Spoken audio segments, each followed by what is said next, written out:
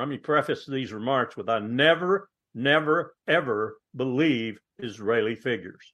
I've been in the government too long to know that the Israelis are patent liars in their intelligence community, in their propaganda community, certainly, and in their leadership. They are inveterate liars. Let me say that again. They are liars. So you can't believe anything that comes out of Jerusalem. It's all propaganda.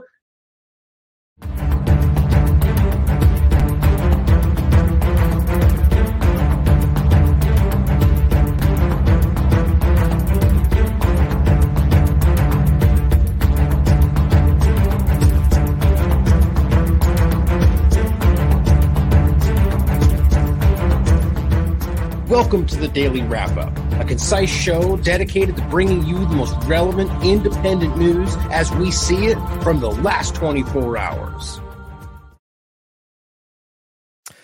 Saturday, February 10th, 2024. Thank you for joining me today. Definitely a sensitive conversation.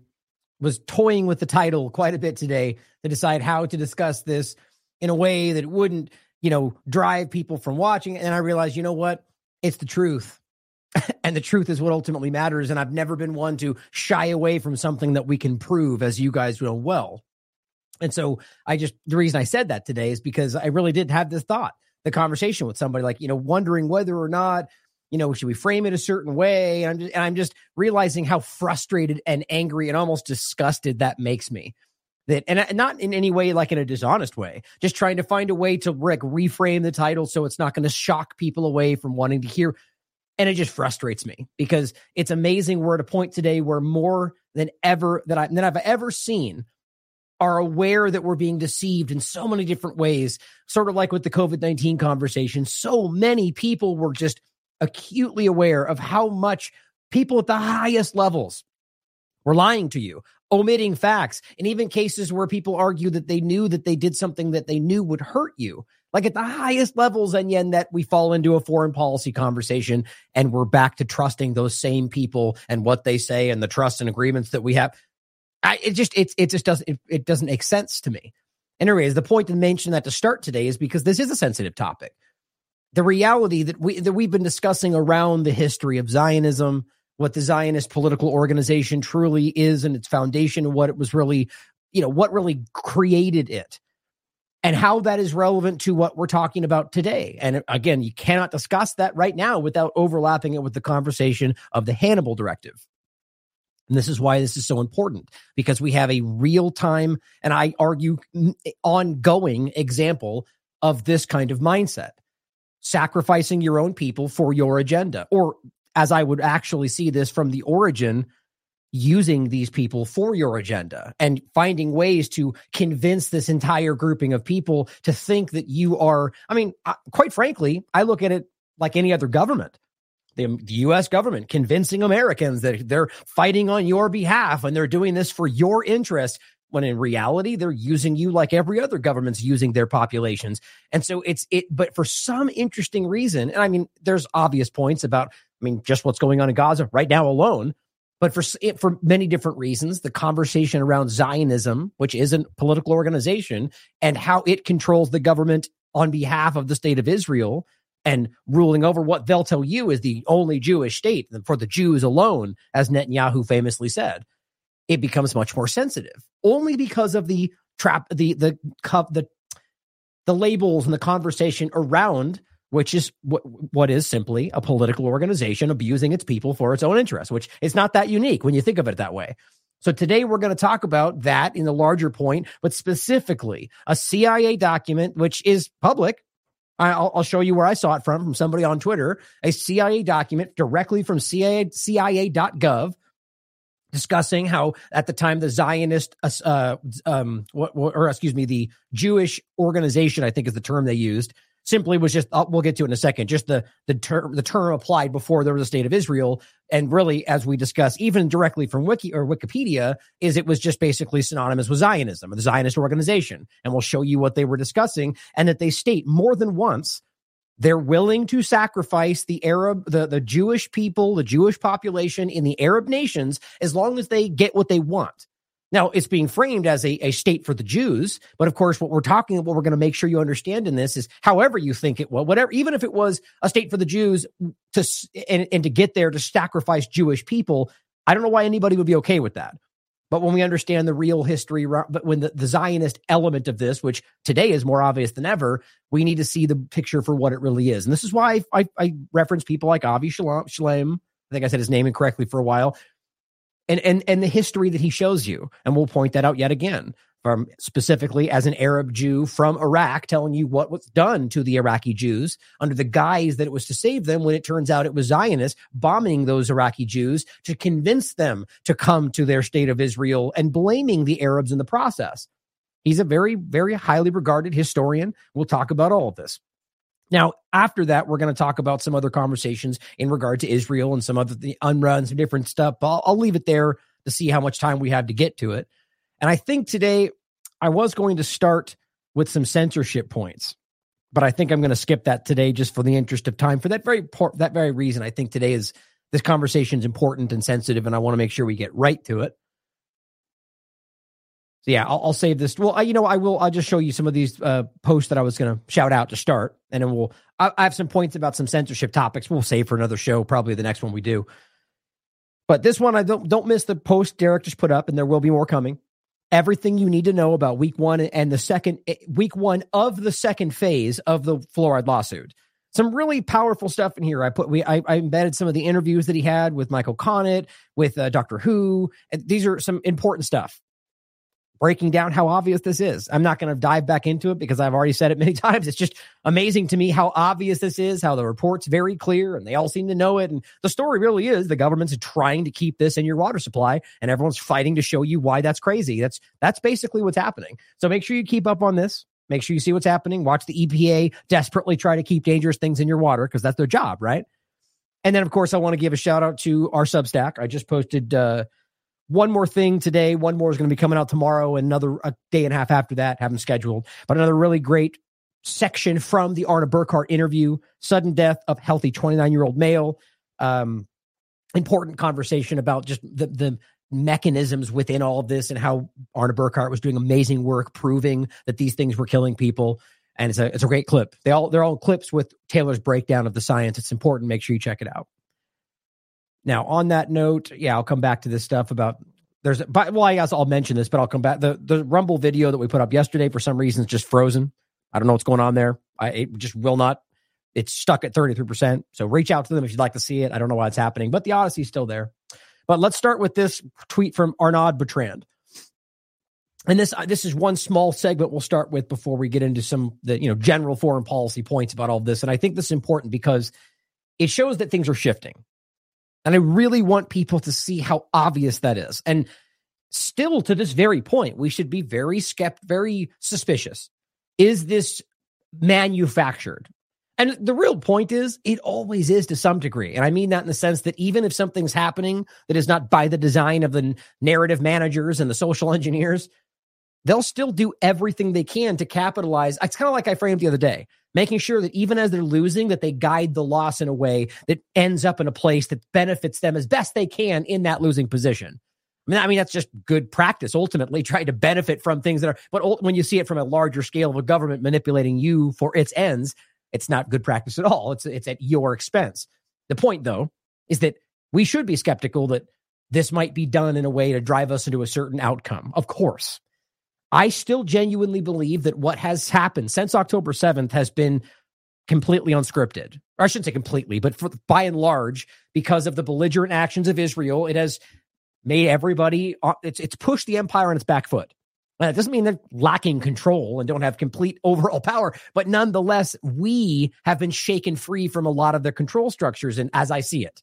I know we all see it right now. Even people that might hear what I just said and go, that sounds like conspiracy theory. You still can look around and recognize, even yourself, people aren't buying into these things. We're very skeptical. Especially, look at it this way, too. The independent media and the conversations that it has in general, the many different layers of it, never used to be primary in the conversation. It used to be, if barely they gave a nod or like to deride and laugh at a big prominent independent media conversation. Today, it's 50, 60% of the conversation. Having to bat down like some kind of game. What's the game? The whack-a-mole.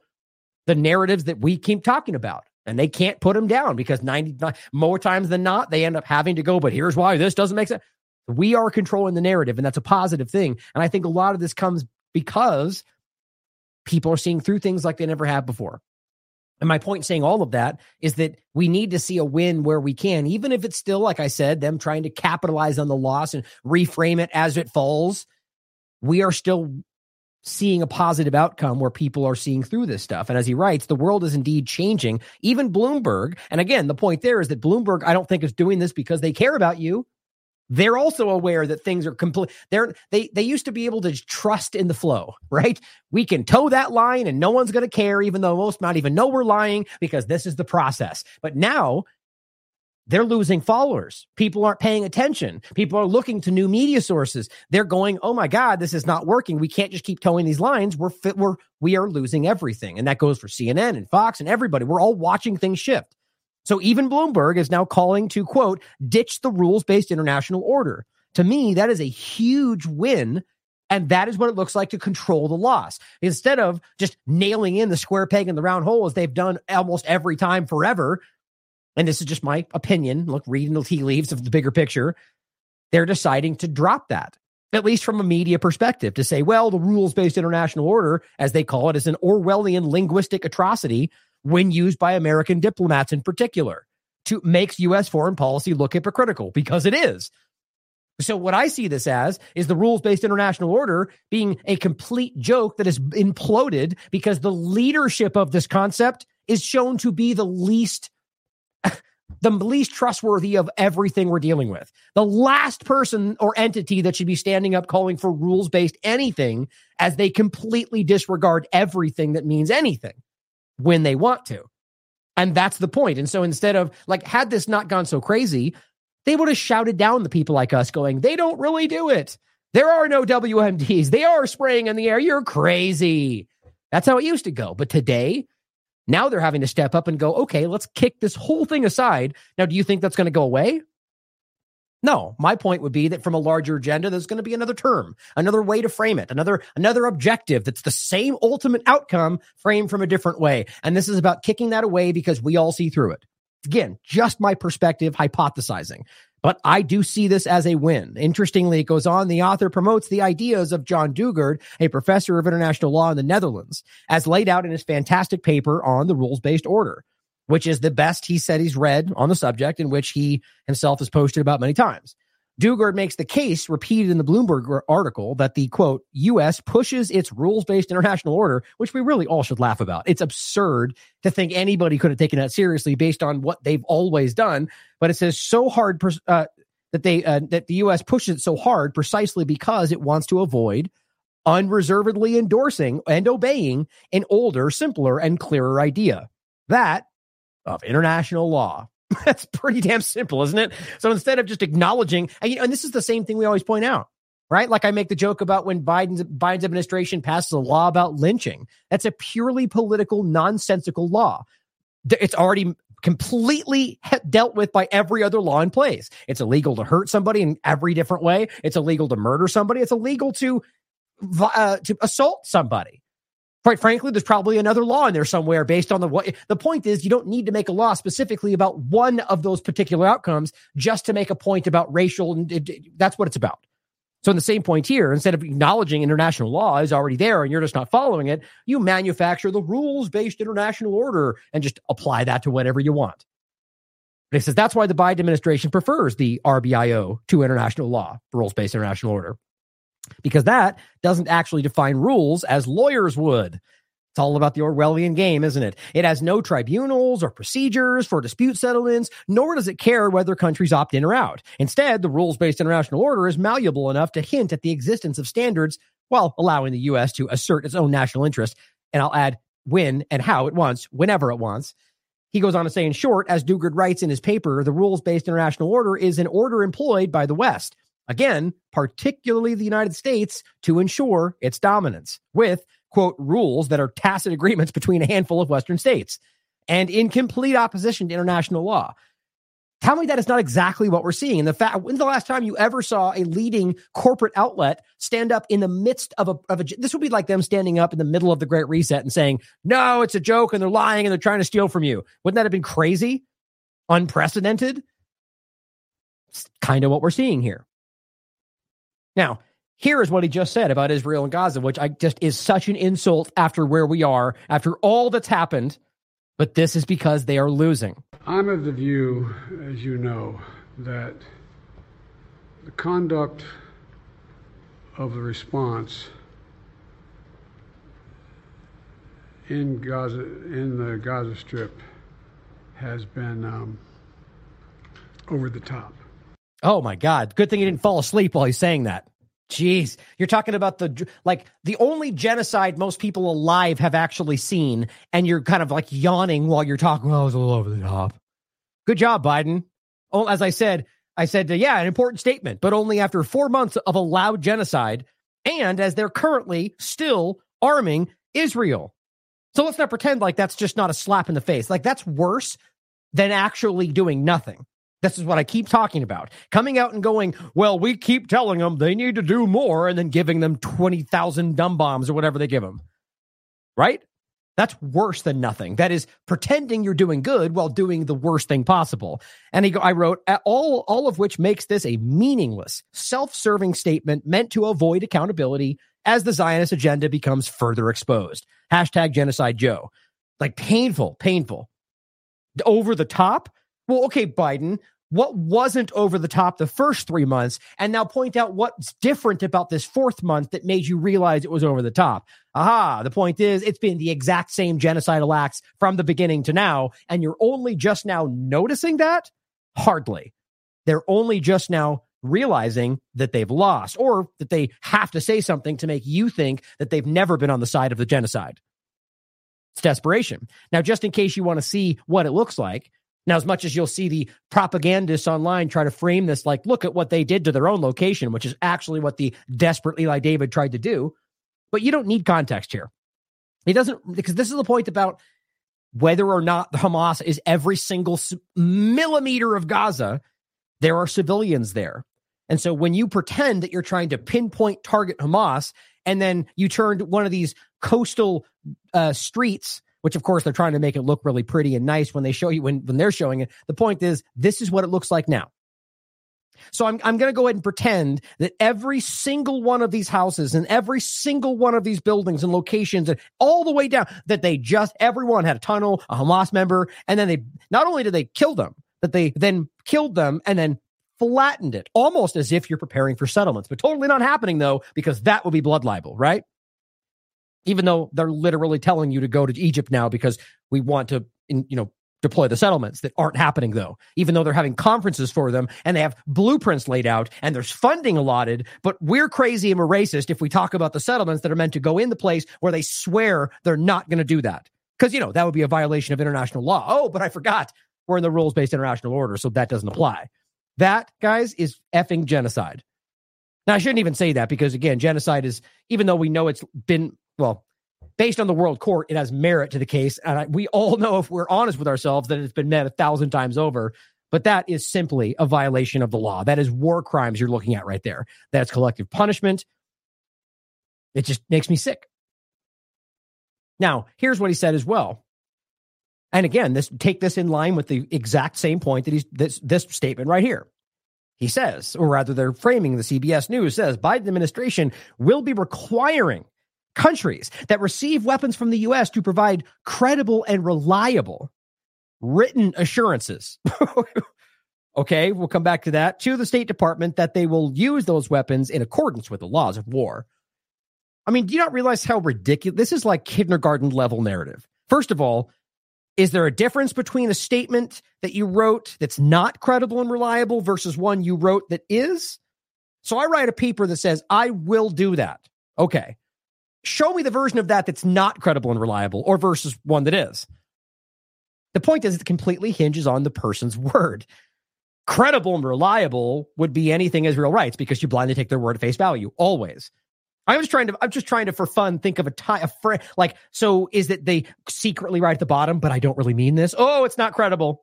I mean, it's just so they're speaking to you like you're 6 years old. Oh, don't worry. I'm going to make sure they're credible written statements. Okay, so you're going to take them at their word is what that ultimately means.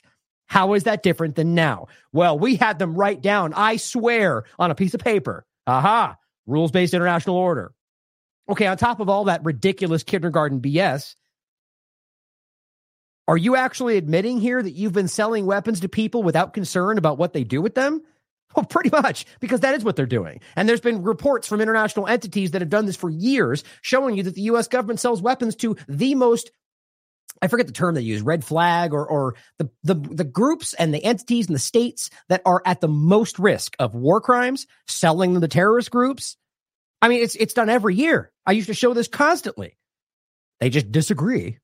It's like saying, well, we arm the moderate rebels because they're freedom fighters, but so it's free, it's good stuff. But no, those are terrorists. Those are the open Al-Hayat al-Sham, Al-Qaeda, ISIS terrorists. We all know this. It was blatantly exposed during the Obama administration, but we just don't care. So they're admitting to you in every possible way that they are the arms dealers they pretend that they're trying to stop all over the world. And what's the difference between an arms dealer and a weapons manufacturer? Oh, that's right. Narrative. So it's the arms dealers and drug dealers. Nope, pharmaceuticals and weapons manufacturers. We're good guys over here. Well, here is the other side of this, right? So as Biden is meekly trying to kind of shift and shuffle over to the side that's like, I'm not on the genocide over here, you got people that are still actually towing these lines that are so embarrassing straight out of day one, even before all this was stupid. As I wrote, these old politicians are either incapable of seeing or choose not to see that everything has shifted, even before October 7th, quite frankly. This tired inversion of reality is only lauded in Zionist-controlled circles, and those are dwindling by the day. No one is buying it. Here's what he actually said. It is not Israel that is responsible for the terrible situation in Gaza, but Hamas terrorists who'd hide in densely populated civilian areas, hospitals and schools, and who deliberately started the war with the atrocities on October the 7th. Oh, good. Did he just package that up from a piece, like, what did that written on a bubblegum wrapper he was handed by some Israeli ambassador? Like, what are you talking about? You can't just keep repeating these statements. We are 4 months into this, and every major organization has disputed the overall claims. Every single one of them. We're just dealing with old politicians now, acting like they have some kind of moral standard or moral superiority over every single group that they used to tell you we have to listen to in these circumstances. Now it just shifts. So every single one of these locations, I mean, that's going back to that picture. So every single one of these locations, these were all verified Hamas locations hiding behind civilians. Well, then why did they flatten it all, preparing for settlements? Like, this is ridiculous. I'm not pretending that this guy knows that. Israel pulled out. My point is, he probably has no idea. He probably blindly believes this, or quite frankly, is so middle of the road about it, very sociopathic, that he just does what he's supposed to as a politician. This is what I'm supposed to say. Isn't this our side's policy that we blindly support Israel? So let's do that. So all of them are terrorists because they're all behind terror. Like, it's the narrative that everyone there is bad, either because you're a human shield, you support them, or you didn't get out of the way when you were asked. So all you end up doing is justifying genocide of every single innocent person in the area. And he's doing this 4 months after a genocide that has been called a genocide and deemed deemed to have merit by the World Court. Deliberately started the war. Oh, and then, of course, it was only started after October 7th. Like, does anybody actually take someone serious when they say that? Are we really pretending there's not 75 years of very public information about how this has been going? Even Israel's narrative over the last 75 years does not pretend like this started on October 7th. And yet they just say that. And all of these followers, who, by the way, have a lot of power and influence over your life, just stumble out and repeat that. Atrocities on October the 7th. When Israel pulled out of Gaza in 2005, it had a successful economy, control over imports and exports. My God. I mean, again, he's just reading off talking points. This is wholesale lies. The idea, first of all, that they didn't continue to occupy the area is insulting. They have control over everything. And as UN Rapporteur Albanese points out, the international community is in absolute lockstep about that. So all we're dealing with is Israeli politicians and those that they influence shouting down the very groups that they otherwise tell you to listen to in these circumstances, and would the very next day if they go right back to saying what they would want. Same reason they keep pointing to UN resolutions, even though they ignored what just happened for them, or would clearly stand by the World Court if it said Iran was a bad guy, but will ignore what they told them to do. Open borders and plans for a sequel. Hamas staged a vicious coup, murdered moderate Palestinians, launched a wave of terror attacks against Israel, and that is why Israel had to build a fence, not as a blockade, but as a defence. Instead of building hospitals and schools, the murderers steal funds to make rockets and tunnels to attack Israel. Now, lie after lie after lie being completely broken down. Each one of these statements, Robert, is broken down on our website with complete efficiency. Just broken down. The idea of the missiles and the water pipes. No, those were old settlements that were beautifully made for Israeli Jews illegally, and then they just left them there. So they went over and took those water pipes from those locations, yes, to fight back against a illegal occupation, which, by the way, is legal under international law. But you can prove that. That was even reported by Israeli media. You know what? Just like is happening now, where they make all these crazy claims, and even Haaretz steps in and goes, actually, that didn't happen. And yet they just keep saying it. Israeli civilians. Instead of improving the lives of people in Gaza, the corrupt gangsters stole billions and live in luxury. Yeah, you mean the people that Hamas or that Netanyahu admitted to funding, that even Haaretz posted about on October 9th, that said that they arm and fund them, and that is their strategy? You can't just keep pretending those things don't exist. So if they funded and armed them, and then this happened, well, that's at least partly their fault. No, either this very important politician has no idea about that very obvious and public fact, or he doesn't care. In Doha. And now they steal fuel, food, and aid. Nope. Even the UN said that's not true. UNRWA continues to point this out. Egypt has said that's not happening. This is Israel continuing to stifle the flow of aid. Everybody but these following politicians in Israel are making that clear. Meant for starving civilians. The only way to improve the situation in Gaza is for Hamas to stop the terror attacks, stop the war. Okay, great. Let's just say for fun, that's exactly the reality. Okay, Hamas, please stop. Okay, they didn't stop. Okay, now what? It's a meaningless statement. So the argument is that we're all supposed, is it our job as these average people listening to stop Hamas from doing what they're doing? I thought that was Israel's job. Isn't that what they're telling us? Except they're not doing that. They're bombing everybody, including their own hostages, because Hamas won't surrender. So that's the only possible option. Carpet bomb everybody, including our people, or they just surrender, which won't happen because they'll die anyway. I mean, you have to realize how stupid this is. If they surrender, they'll get killed. I mean, this is not meant to be like a pro or con point. It's just the obvious reality. They're telling you they're all dangerous terrorists and we won't be able to exist until they're all gone. And then they go, but surrender. Well, why would they do that? They're going to fight because you know they'll kill them either way. So they're going to fight. So the point is, the reality is they're going to keep fighting. They're not going to surrender whether we call for it or not. Whatever pressure you think people can apply from their homes watching your TV screen is not there. So then you continue doing the thing that you're doing under the guise that you're waiting for us to somehow get them to stop what they're doing. It's very obvious this is just a manufactured illusion with no real outcome, so they can keep doing what they're doing, which is ethnically cleanse the entire area, carpet bomb, kill including their own hostages, as we're going to get to next, because the Hannibal Directive is obviously still ongoing. And accept Israel's right to exist.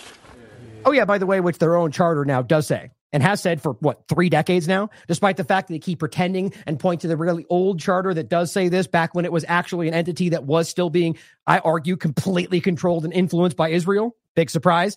And after the time seems to have shifted over however long, or you could argue they're lying about it, they changed their charter, which says that this is only about Zionism. They respect the right of Israel to exist, and they only want their own state. I've shown you a million times. Or this is why somebody like Laura Loomer sought out and found the old version and brought that to her debate, because it's a lie. Or at the very least, it's outdated. And if you're going to talk about it, you damn well better be honest and say, but here's what it says today. But of course not. It's not what they do. These people are liars or too stupid to know any better. So that's what you deal with today. So I think I read what I wrote. Yeah. And so these are the other side of it. The people that are clinging to the narrative to their death, apparently, which, it's to their detriment for sure. And then, of course, in general, this is what we're seeing as a Telegraph. So also the UK and Israel's genocide. Nah, let's focus on allowing dead transgender people the ability to alter their pronouns posthumously. And no, that's not a joke. This is a real article. Dead people should be able to change their gender. I mean, this is actually what people are talking about in some circles while this kind of stuff is happening.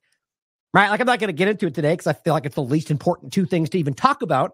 But this is the kind of stuff people focus on while you're dealing with a genocide. While the people in East Palestine are literally still getting sick from chemical exposure and it's getting worse and we don't talk about it. Or how about Lahaina? Nobody seems to care about that anymore. Or how about any number of things like glyphosate poisoning you, the injections that are still killing people, or any number of obvious issues in regard to endocrine disrupting chemicals. These are like immediate real-time problems. How about antibiotic resistant drugs or pathogens? There's so many real-time bigger problems. Or from my perspective, the Great Reset nanotech kind of alarms there. But okay, let's focus on Tucker talking to Putin about things we've all heard 1,000 times. Or how about we have Alex Jones interview David Icke and completely fumble the entire thing and make it all about himself. Like, these are what we're all going to talk about. That's what's important. Yeah, inside the two-party paradigm, maybe. Well, Decentered News points out that you're not going to hear in those circles right now. The ICJ, the International Court of Justice, otherwise known as the World Court, will hold 6 days of public hearings on request for an advisory opinion regarding the legal consequences of Israel's policies and practices in the occupied Palestinian territory. So this is stemming from, I think, an aggressive push for people going, hey, guys, they're not listening to you.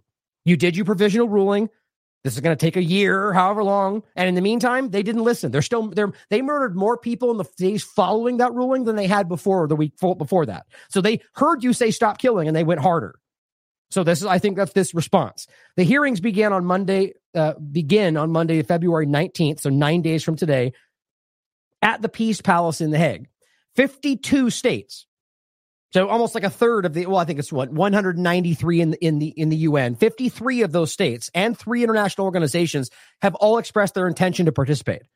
So it's way more than 52 states. I think I said 52 states that are on the side of the World Court. You can see that by the fact that when they voted at the UN, the US had to veto it. And like almost everybody, save for like 4 or 5 countries, were actually voting to support Israel. It's very clear that they don't have the support they pretend they do. But this is about 52 states supporting this next move. And either way, it shows you clearly this is not, you're all conspiracy theorists. Now it says the first day will see 3 hours of oral arguments from the state of Palestine. South Africa will lead off the second day, followed by Algeria. Now, if you didn't see, it was Nicaragua, I think, that just spoke up saying that they're supporting the case. More and more people are coming to support the obvious. Decentered News continue to do a great job here. Make sure this says... Yeah, same point. So let's very quickly point out, you have Syria speaking up to denounce the United States for its vicious aggression against their country and Iraq, which, by the way, killed civilians in the last process. It's funny how nobody cares about that. I mean, you could allege that Iran might have been included in something that killed civilians, and everybody will talk about it for 3 weeks. But the U.S. knowingly, or rather just specifically, by their own action, kill civilians either through disregard or being deliberate. And it was illegal because it was an illegal airstrike on a country they're illegally occupying. And by the way, it's illegal to even bomb something you're occupying on top of that. And nobody even batted an eye. Well, they might have been terrorists, so who cares, right? God, it's disgusting. It says, quote, the root causes of conflict, suffering, and instability in our region are the wrongful and destructive policies of the United States and its blind and unlimited support for the Israeli occupation entity and the atrocities committed by Israel, including the ongoing crime of genocide, along with the U.S. investment in terrorism, as well as spreading chaos and destruction. Get this. This is important because this is exactly the thing that we all need to stop pretending isn't the truth. Besides Israel, he specifically names the groups they're supporting in terrorism in Syria and elsewhere: ISIS, Al-Nusra Front, Hayat Tahrir al-Sham, as being more among the terrorist groups and separatist militias that the U.S. is propping up and helping to commit, quote, the most heinous crimes with impunity. Good. People need to start calling this stuff out. And again, for those that are uncomfortable about this, it's the most American thing you can do to highlight that the rogue entity pretending to fight for you does not represent American values. Your government is not the country. You are the country. Your government is just a collection of people that are supposed to be living the living embodiment of your will, but that has long since been the reality. So just, forget the quote. I'm not going to try to find it right now, but the idea being that a former president, I think it was, let me see if I can find it real quick, actually. It's a good quote. Oops. So it was, There it is. Nice. Pop right up. The quote is, it's Theodore Roosevelt, to announce that there must be no criticism of the president, or that we are, and just, you could read just government in general, but this specific quote was about the president, which is actually more relevant to the, kind of gospel, ideologue worship we get from the left and the right. But to announce that there must be no criticism of the president, or that we are to stand by the president, right or wrong, is not only unpatriotic and servile, but is morally treasonable to the American public. What a great quote that is. 100% agree. We need to start acknowledging that our government is not acting in our interests, which, by the way, per the Constitution, we have a legal right to alter or abolish it. Not suggesting that's what we need to do next, but the point is that this is your constitutional right to point this out. And in fact, again, it is your obligation, is your duty to call out what they're doing in your name. Now, on top of that, just showing you how they're trying to drive this into more and more war, trying to push the United States, I would argue, to take action to hide what's ultimately what they're doing, and as from the Israeli Zionist government. Israel bombed central Lebanon during an Iranian foreign minister visit. Like, they're trying to incite this into something bigger. Lebanon being bombed in the Kahim village, right? A southern Lebanon village where there are plenty of civilians. Israel's just lobbing missiles into. Here we have Israel bombing civilians in the capital of Lebanon, the capital. And now this was today, and apparently this was also right after they bombed Syria. There's civilians littering the streets, guys. This is what Israel is doing, and nobody seems to care. Can you imagine if you got something like this being shown from Tel Aviv or Washington, D.C.? Why is it different? These are human beings like anybody else we're talking about.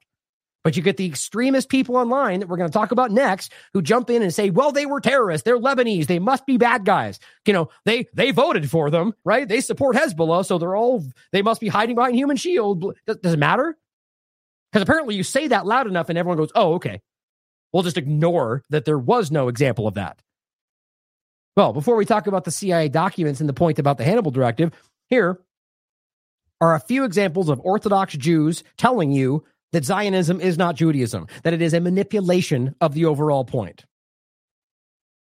What's the difference between Judaism and Zionism? Judaism is a religion. Moshe Rabbeinu, Moses, our teacher, went up on Mount Sinai, and the Almighty gave him the Torah as a messenger to the Jewish people, which is 613 commandments. And we have to strictly obey these laws, observe these laws, because it was given by God, so we can't change that. So it's exactly just as it was given to Moshe Rabbeinu, Moses on Mount Sinai 3,000 years ago. We, what's called Orthodox Jewry, we observe this till today. Zionism is a movement that started around 130, 150 years ago. It's totally a political, material movement that has aspirations of, like any state in the world, any country in the world, to have a piece of land, a army, and all the trappings of a country. It has nothing, it's void of God in its essence, what it is. And so it's a simple transformation from subservience to God, from religion to nationalism. That's all it is.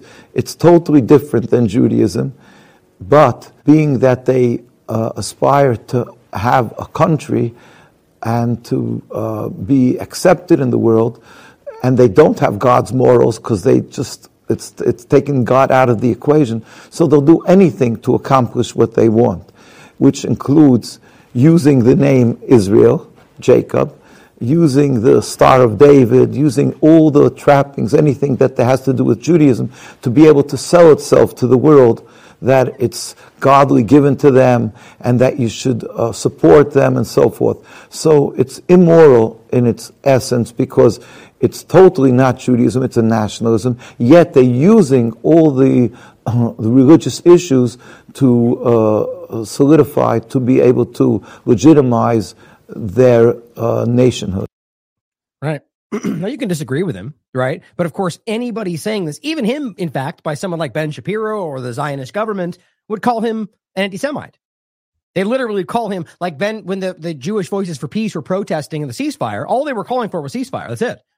And he called him trash. I still can't even believe that. Somebody was fought so long to argue that Jewish people are attacked and, that he just calls them trash, immediately attacks Jewish people when they don't toe the line he is. And it's, again, one of the special moments of hypocrisy, how gross that is to me. But the point is, as he says, this is the differences between Judaism and Zionism. Judaism is not Zionism. Judaism is a religion. Zionism is a nationalist political movement. Now, very quickly, since I'm going to go over the future, I just thought this was interesting because I just saw another example of this. Just to rapidly point this out, the show that I was showing you from before is weirdly frozen on Rumble, is the one about Haiti, Congo, and Israel has defeated itself. Now, what's interesting is that was also removed on Instagram under the guise that it was literally praising a terrorist attack, supporting violence against a particular group, or supporting or promoting violence, harmful activity. When what's so gross about what again, like talking about such an incredibly disgusting inversion of reality, as I'm literally calling for violence to end on all sides, that nobody should be like, think about how crazy that is. So by me acting like they shouldn't be killed, that gets turned into promoting violence against something else. Meanwhile, we're literally watching these people promote violence against an entire group of people. And me calling that out is called promoting violence. I mean, this is the kind of dangerous situation we find ourselves in. And that's what it says here under their policy. In an effort to prevent and disrupt real world harm, clearly not, we do not allow organizations or individuals that proclaim a violent mission or are engaged in violence. So when the Israeli entities speak up and say we're going to kill these people or we want them to be annihilated, that's okay. But when I say they shouldn't be allowed to say that because they want to kill these people or their own people, oh my God, I am the one spreading violence. You realize how crazy that is? Facebook just removed the same show. Isn't that interesting? And on the same note, I was going to point out, I'll come back to it, I think, in a deeper point. Hive, interestingly enough, I'm being aggressively financially censored. And they even go into it down here where they're going like, whoa, you don't post anything original, literally under a post that is completely, well, by the way, everything we post on Hive is original. Everything. Everything we post there is original content from TLAV. I personally think that but basically the way this platform works is based on how your influence in the platform, you can upvote, downvote, either give or remove funds, right? So you can literally just downvote if you have enough and remove everybody's funds that they might have made, which is what they're doing.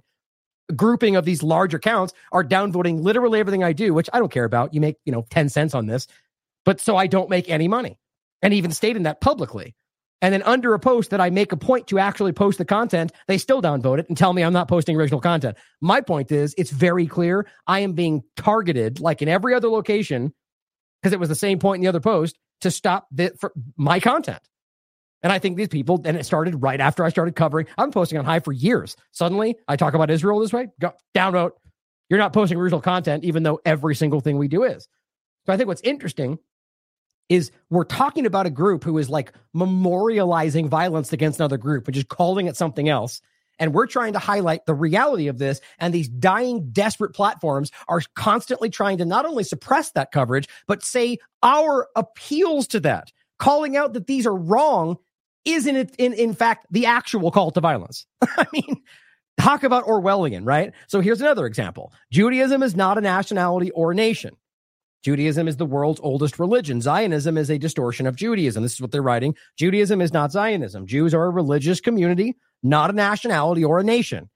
Zionists use Judaism for their own perverted interests. Now, again, you can disagree with that, but this is a group of Orthodox Jews who have every right to have their belief structure and how they view Judaism as much as any other Jew, right? But that's not how this gets framed, because they get aggressively attacked. Just look at how many times these very groups get beat up by the IDF for protesting against Zionism or for saying they shouldn't be killing Palestinians. They literally get beat up and locked up like anybody else. Or ask Ethiopian Jews how they're treated in Israel. It's obviously not about anything but Zionism. Judaism is not nationalism. Judaism is a religious. How more religious you are, and most close to God you are, as most Jew you are.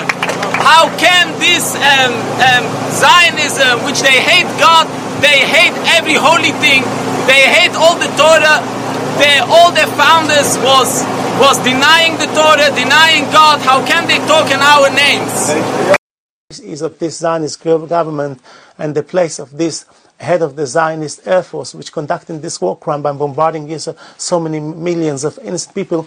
They're supposed to be shipped into Hague in Netherlands. There is a court, international court for justice for war criminals. That's their place. They should be judged and jailed and receive their punishments, which they deserve. It's very important to put them in jail, these war criminals, in order to show that there is justice. Palestinian groups, leaders, military groups saying, we have nothing against Jews. We tolerate Jews. We lived with Jews thousands of years together. The 300,000 people left Spain. Where did they live to? China? Japan? Australia? No. They left to Turkey. They left to Algeria, Tunisia, Morocco, Albania in the Second World War. It was a small Muslim country. And they had a few thousand Jews there. Nazi Germany has occupied Albania. But not a single Jew was killed in Albania. You know where the Muslims were hiding the Jews? They were hiding them in mosques, in basements. And this is important, guys, because this goes to the crux of the point. That they're the only thing that created, the only thing, people are people. There's always going to be hatred unnecessarily, irrationally. But the real big picture that became the narrative around why Israel was necessary. The argument that the Arab countries were exterminating the Jews is fundamentally false. And you could prove this by many different examples. People like the Jews discussing this, people like historians discussing the reality. I'll play some clips in a second. Not to say that there weren't any number of things that happened, just like you could point out that against Christians or any other group. It's not just that no violence existed until it did. The point is it's always been there. The reality, though, is like Iraq or like he's discussing here, they actually went out of their way to protect these Jews. And it wasn't until the Zionist element came into play that turned this into Jews were the ones that, like, I'll actually let Avi Shalom explain this the best way, but it's not the reality of it was Arabs versus Jews, and it wasn't until Israel that became safe, because that's ultimately the narrative. The truth is, as I'll show you, they were willing to sacrifice these Jews in these countries in order to get what they wanted, and created the dynamic which put them at risk to be able to get what they wanted at their expense. In all types of places, and they saved all these 5,000 Jews in Albania. We're going to live together as the same as it was everywhere, as the same as Jews lived in Turkey, Algeria, Morocco, in Iran till now, peacefully, in harmony, without any problems, inshallah. So quickly, this is where I first saw this. So shout out to Solomon Ahmed, which actually I think the source was here from this guy, Michael Ray Khoury, I'm not familiar with. But this is the person that really shared this. It looks like Solomon Ahmed shared it and tagged him, which is good. That's how we should do this. It's important to credit people where their work is, where it's due. Now, this first, just a screenshot, which I'm surprised that again, he followed up down below after somebody else. Thank you, Michael, for posting the link. That's important. Now we'll come back to it, but here's the actual document itself and what it says. And this is in regard to a specific point about transforming this Jewish militia into a national army. But it says Jewish agency was what they're calling it. I'll show you this in a second on the other point. Basically, the Zionist organization is apparently willing, well, I'll just read this exactly what they wrote. The Jewish agency is apparently willing to sacrifice the Jews, exact quote, residing in Arab countries for the cause of the Jewish people as a whole. Now, again, if you're listening to the other Jewish discussions on this or other experts from the time, this was a Zionist entity seeking to create the state of the Jews, but for their own interests, not for the protection of the Jewish people, especially when you realize that they were attacking Jews to drive them to do this. So before we come back to that, let's listen to Avi Shalom tell you what he experienced and the history he saw around this topic, specifically from Iraq, where he grew up. Did not have a Jewish problem, in inverted commas. Europe had a Jewish problem. I was born in Baghdad in 1945 to a Jewish family. We were Arab Jews. We spoke Arabic at home. Our culture was Arab culture. Our friends were Arab friends. In Iraq, the Jews didn't live in ghettos. They lived everywhere, and the Jews were a very positive element in the making of our modern Iraq. They contributed at every level, the economic, the financial, the political, the literary, journalism. The Jews were a very positive force in Iraqi society. What changed was the creation of the State of Israel in 1948. Jews have lived in Iraq since the 6th century BC, 2.5 millennia ago, since the time of the Babylonian exile. But the creation of the State of Israel, for the first time, gave a territorial dimension to Zionism, which it didn't have before. Iraqi Jews, whether they liked it or not, were identified with the Zionist movement. Right, and so that's the important part, right? So until Zionism was given the territorial dimensions, he's arguing in general they lived in peace. But when Zionism kind of claimed Judaism, it turned this on its head and created the error, because at the time, based on Zionist actions, they were seen as a negative force. The point being that this turned the Jews in the area, in some people's eyes, into being part of the enemy, as he puts it. Now, yeah, that's not okay or right, just, moral, legal, for people to suddenly hate the Jewish person because they saw him as part of the Zionist agenda. That's not the point. That's wrong no matter who does it. The point is that Zionists did that on purpose, according to the understanding of what we're talking about today. They did this to be able to, in my opinion, use them, as we're hearing the Torah Judaism group point out, as, to kind of, as I see it, of like a barrier between what they're doing and the people's perception. So the Jewish people get attacked for what they're doing as opposed to them themselves. And in reality, what's that doing? It's making them more at risk than ever before. And the great majority were non-Zionist. Iraq. All right, so just so you didn't miss that point, he's saying that, despite the fact they were being seen that way, most of them weren't Zionists. But the Zionists abused that territorial dimension to Zionism, which it didn't have before. Iraqi Jews, whether they liked it or not, were identified with the Zionist movement. And the great majority were non-Zionist. Iraq was their homeland. They wanted to stay in Iraq. But after Israel was created, the Jews throughout the Middle East were identified with Israel, with the enemy. Right. And that's by design. Now, this is what they did after that to make sure, even the ones that didn't want to leave their country, this is what they did. Iraqi Jews were convinced that Israel had a hand in uprooting them.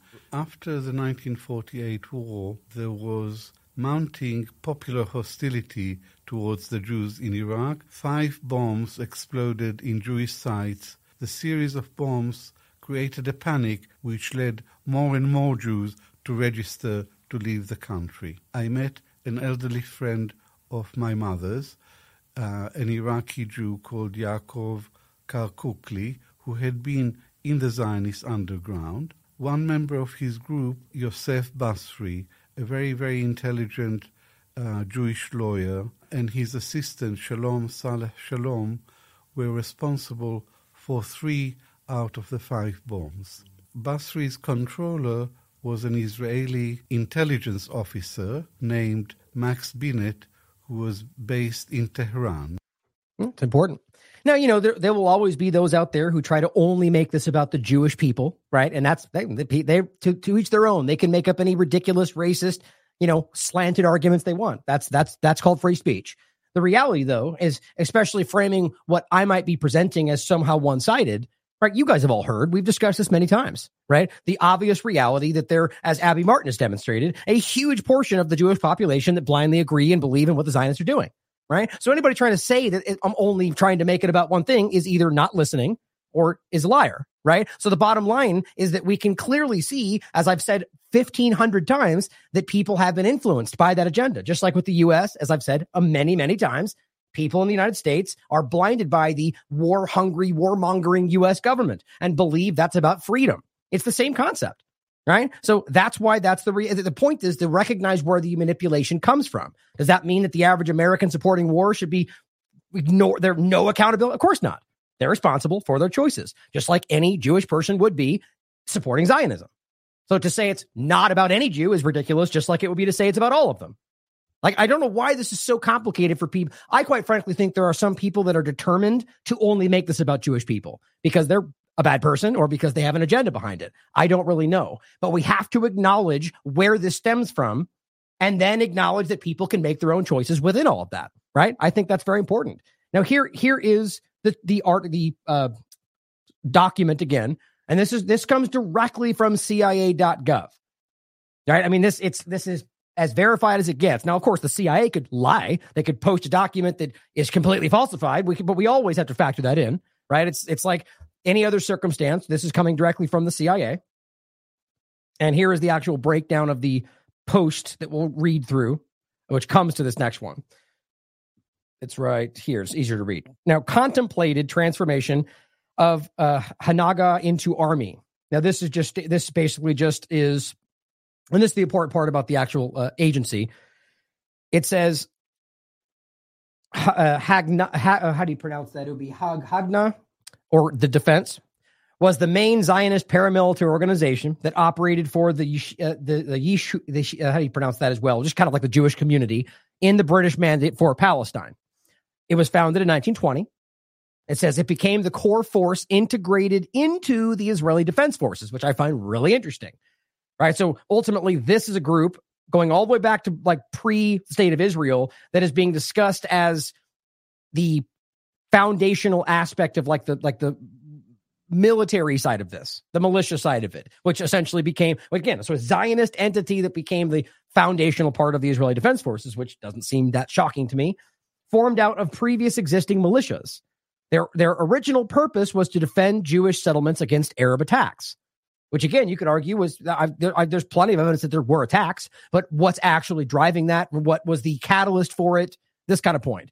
Now it says the paramilitary was under the control of the Jewish Agency, the official governmental body in charge of Palestine's Jewish community during the British era. Until the end of World War II, their activities were moderate in accordance with, as they're writing anyway, it's Wikipedia, so consider that, in accordance with the strategic policy of self-restraint. It says, which is just so ridiculous to consider what we know about what actually happened there, which caused the breakaway of the more radical paramilitaries, the Irgun Party and the Lehi Party, which are the, some of the foundational aspects of the Zionism that guide what they're doing today. I mean, they literally give people a Lehi pin today, even though that group was kind of distanced from in the beginning. I mean, these are the groups, as we'll show you again, as Dan Cohen points out, trying to align themselves with Nazi Germany. I mean, you could look that up on Wikipedia. It's public. What's interesting is that this is at a point when they were basically saying, expressing at least the desire for self-restraint, about being more moderate, and these groups broke off because they didn't want that. It's kind of very, very clear, I would say. And it says that the group, Haganah, leading a Jewish insurgency against the British authorities in Palestine. The campaign included the paramilitary's bombings of bridges, railways, ships, which we've talked about many times, terrorist activity, as well as assisting in bringing more diaspora Jews to Palestine in defiance of British policies, bombing in order to make that happen in many cases, including British entities. Shortly after the beginning of the 48 war, it was merged with other paramilitary groups and reorganized into the official military force of the State of Israel. I think that's very, very clear, in my opinion. So considering this in general, that's the group, that's the, militia. What they're discussing here in 1947 was about like almost officially making this into something, and they discuss shipments, weapons, and so on. Now it says approved for release as a result of a conversation with two key officials of the Jewish Agency, reported that the Jewish Agency is contemplating the transformation of the Flagana into a regular army structure, which I don't know if that's another term for the same thing or it's a different typo, or I'm not sure, but that, it doesn't look like there's typos in this. And this is directly from their website. It says the army will reportedly consist of possibly 2 divisions of 12,000 troops, which is interesting. The agency claims their source of manpower is inadequate and inferred that arrangements are being made for the importation of heavy equipment. The reaction of the Jewish Agency is one of fear. It says the possibility of British military withdrawal from Palestine. I just love that. The agency has allegedly admitted that the Jewish settlements located in non-Jewish areas will be in severe danger if the settlements are not evacuated.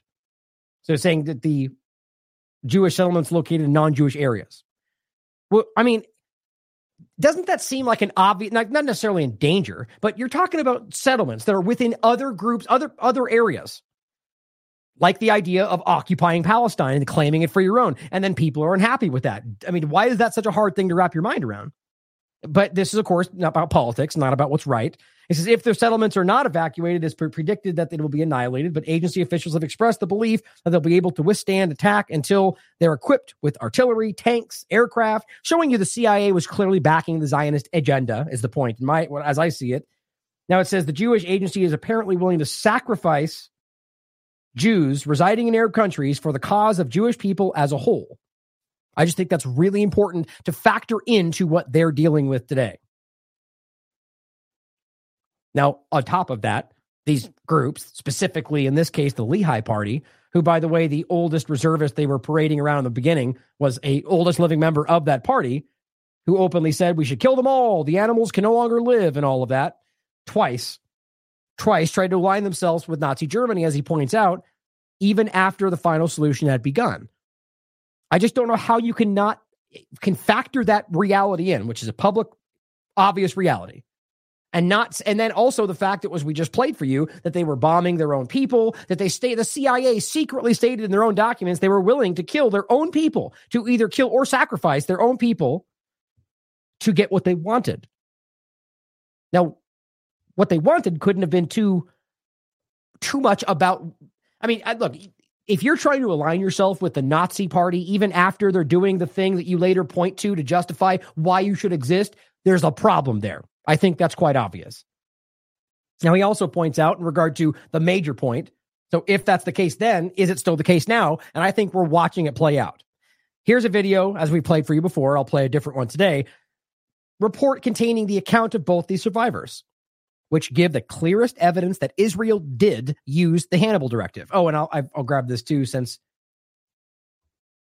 we brought this up in the past couple shows about this topic, that Netanyahu's own son was caught on a Telegram channel claiming that the procedure, the Hannibal Directive, was not done enough.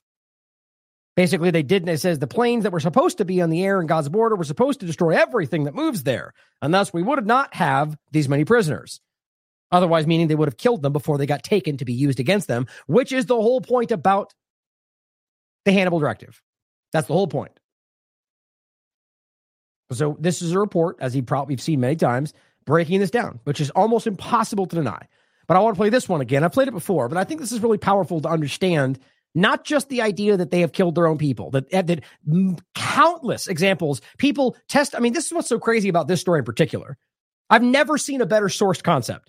The security head from the kibbutz that was attacked, right? Tank drivers, helicopter drivers, a colonel in their military have all publicly admitted that the Hannibal Directive was being done. Haaretz has broken down the story and admitted its reality. Or, on the same point, this video goes over as well, the atrocity propaganda that many people have admitted were lied to. The media walked these things back. Some of the people that made these statements have walked them back, which we'll get into in a minute, including the woman who just said a girl came back from Gaza with 67 different sperms, and that's how we know she was raped. She came back the next day and said, I was wrong. That was not true. Doesn't stop. The people are still pretending like that's the case right now. I'm going to show you again how many large accounts were sharing that without any due diligence. This is the problem. And they just lie after. I've never seen it this obvious and as well-sourced. It's not like this is some inside anonymous source from the intelligence like your media gives you every day. We're talking to real people from the ground. And I mean, you guys get the point. It's just the most obvious thing in the world. That's why this, I think, is why there's so much desperation. Seen this video. Inside, we found 8 babies burned in this corner. An Israeli soldier conducts an interview in front of a destroyed home. Really quick, by the way, I haven't even addressed that one. Remember, the point is now that they've overall, it turned out to be only one child, the age they're discussing. Overall. And yet he just said 8 babies in there, along with the 40 beheaded babies they mentioned, and the one that came out of the woman's stomach, or the one that was in the oven, or the 15 on the clothesline. Turns out, as we all know now, those were all lies. There's only one, so apparently there wasn't whatever that adds up to. Think about how disgusting that is. They're not saying I was told. They're saying I saw that, and they're lying.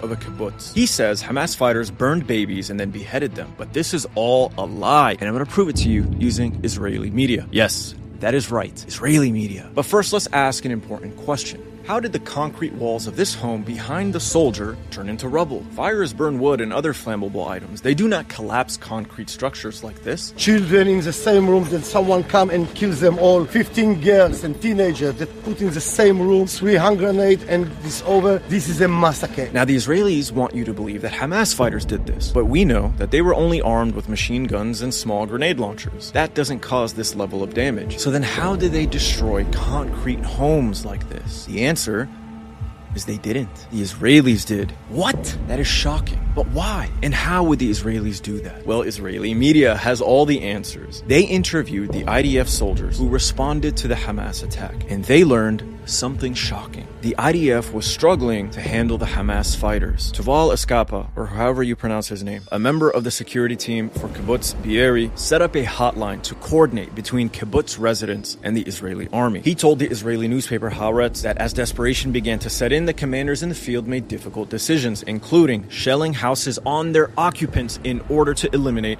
the terrorists along with the hostages. These reports indicate that orders came down from the military's high command to attack homes and other areas inside Israel, even at the cost of many Israeli lives. According to Haaretz, the army was only able to restore control over Be'eri after admittedly shelling the homes of Israelis who had been taken captive. The price was terrible. At least 112 residents were killed, according to the paper. Others were kidnapped. Now, much of the shelling in Be'eri was carried out by Israeli tank crews. As a reporter for the Israeli Foreign Ministry-sponsored outlet I-24 noted during a visit to Be'eri. Small and quaint homes bombarded or destroyed. Children's toys lying around well-maintained lawns of grass ripped up by the tracks of an armored vehicle. Perhaps a tank. Perhaps a tank. Perhaps a tank. In other words, the IDF, in an act of desperation, decided to just kill everyone, including hostages. This is their words, not mine. In fact, Yasmin Porat, an attendee of the Nova Music Festival, who fled into the kibbutz, told Israeli radio that when Israeli special forces arrived during a hostage standoff, they, quote, eliminated everyone, including the hostages, because there was very, very heavy crossfire.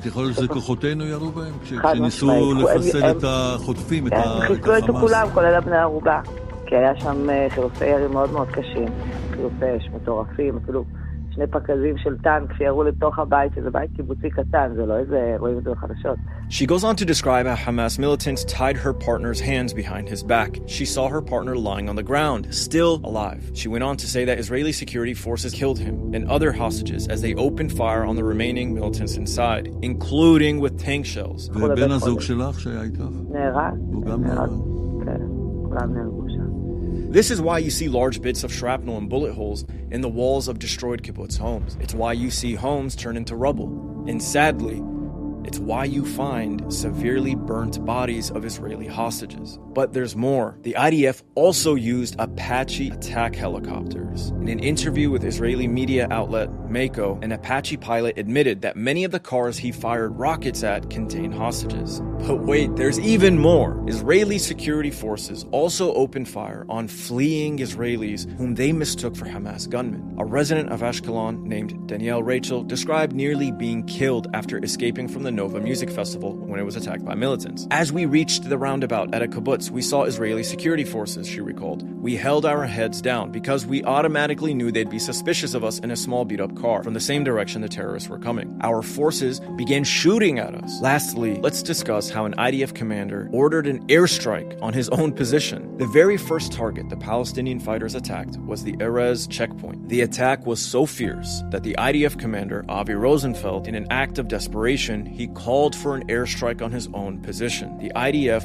bombed their own base in order to kill the Palestinian militants. So what should we take from all this? Do we absolve Hamas of their actions on October 7th? Of course not. None of this would have happened had they not attacked. Now, whether or not they have the right to resist occupation and apartheid with the use of force is a topic for another video. But the point of this video is to highlight how the IDF's poor response and performance led to the deaths of their own people. As several Israeli hostages have already made clear, the Palestinian militants were kind to them despite the aggression. And as the Nova survivor Yasmin Porat put it, she believes the militants didn't want to kill them. She believes their goal was to take them back to Gaza.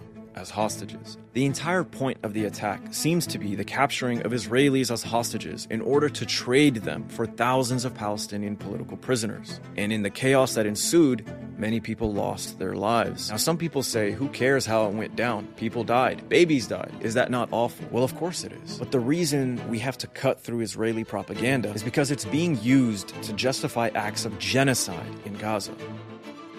Israelis believe deep down to their core that their babies were beheaded and that their women were raped and tortured before being killed. And this simply isn't true. And even with Israeli media reporting the facts, they may never change their minds. Right. But the rest of the world needs to know the truth, because it is the world that has given Israel the green light to commit acts of atrocity in Gaza. And there's growing concern of an escalation that may erupt into a greater regional conflict. So share this video and help spread the facts. Yeah, I agree. It's a great video. And I genuinely think that it's important that we acknowledge this truth like the other truths we're talking about. This is a verifiable reality, and we have to be. And even as he said, even just through lack of action, it's a green light for Israel. Now, here is one of the clips from the cradle. As you can see him, speaking on the record. This is a Colonel Erez, describing, quote, a mass Hannibal when discussing all of these, and argues that's what this was. I mean, you just can't ignore this stuff. So it's very obvious that whether you want to go back to the origins of this Zionist government, where they're willing to sacrifice their own people for what they're trying to achieve, I don't think it's any different to realize that's exactly what we're watching take place right now. Now, on that note about the lies, right, the atrocity propaganda used to hide this, well, here's another real-time example, which I really just can't believe how fast this is happening. And as he says, people just still keep towing the lines. Remember, this is Sandra Ifra, who just came out. It's right. This was the original. I wasn't able to get it to translate, which it ultimately said. Oh, I didn't save the. Hold on. Oh, here it is. It says there was a Hamas hostage in whom 67 different sperm were found inside of her. Now, it's immediately being deleted by everybody because it's false. And she just admitted, I regularly receive dozens of testimonies. I depend on rumors under the influence of emotion. Oh, but you didn't say that when you publicly discussed this on the show, which this is the YouTube, the show from the Haiti Fights and Western Exploitation, the one that's being censored all over the place, where she was on a French corporate show, corporate media, gigantic. Did she say might be? Did she say rumor? Did she say unverified? No. She said there was a Hamas hostage in whom 67 sperm were found inside her. And that went like wildfire because everyone's desperate for the one thing that's going to prove the allegations that have yet to be proven. Doesn't that show you something in its own right? Yes, that there's no evidence to back up these allegations. And they jump on a flimsy, unproven claim that's almost cartoonish in its own right, and it turns out to be false. So she comes out the next day on Twitter and says, oh, I wasn't true. Surprise, surprise. The story about 67 different types of sperm was a lie, according to the woman who shared this lie on corporate media, that she was misled. And now Zionists will simply jump to the next lie to defend as fact. Here's the original tweet. I regularly receive dozens of testimonials and information under the influence of emotion as I left the tribute. I relayed rumors on the microphone. It was a mistake. I apologize. It will be particularly vigilant, we will be vigilant in the future. You don't just casually make that mistake. That was not by accident, either from somebody pushing her to do it or she meant to do it. Bottom line is that's a huge and that's inflammatory. Everybody would know that was going to go everywhere. That's a huge claim. You don't just casually say that. That was either seeded to you for an obvious reason or you're part of this lie. That's how I would look at this. Now, the point is, this person, Dr. Funju, who already blocked me, by the way, because she was one of the people really pushing this. Linguist, economist, political scientist, human rights lawyer. Yeah, clearly.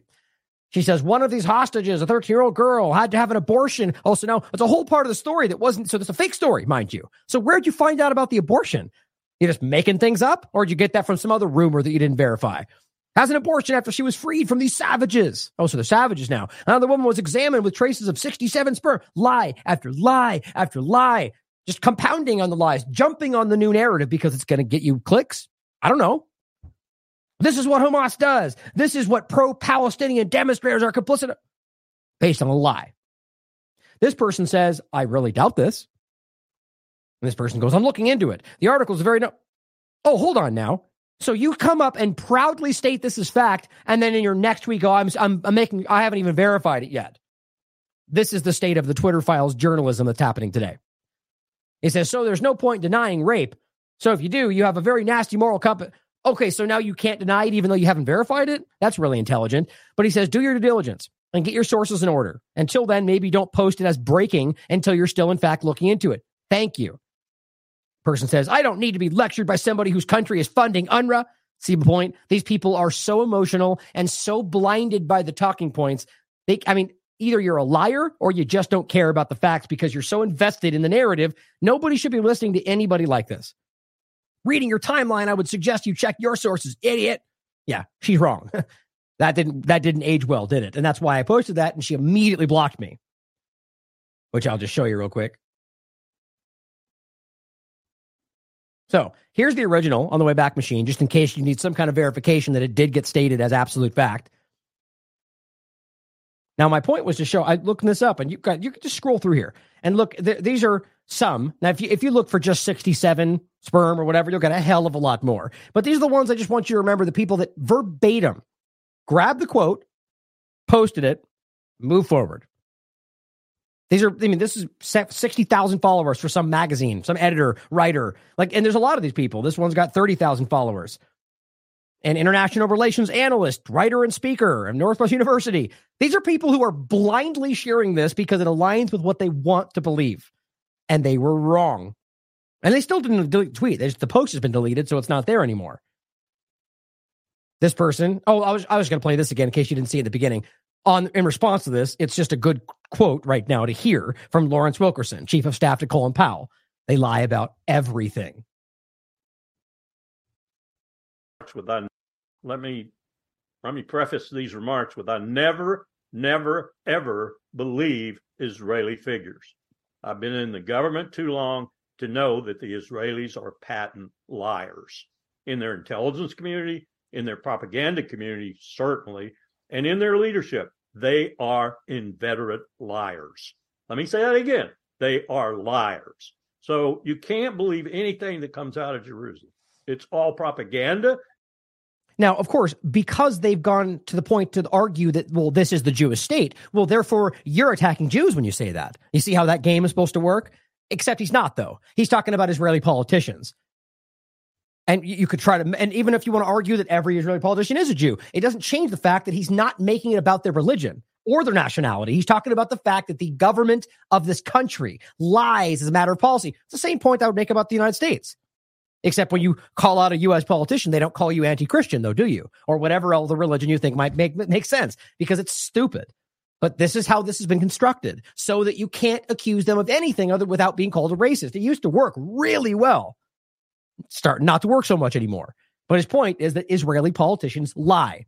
I think that's very obvious right now. Here is I forget her name off the top of my head, Naledi Pandor, the one of the most prominent members of the South African case against Israel, spoke up and made a point about how she is being threatened online everywhere.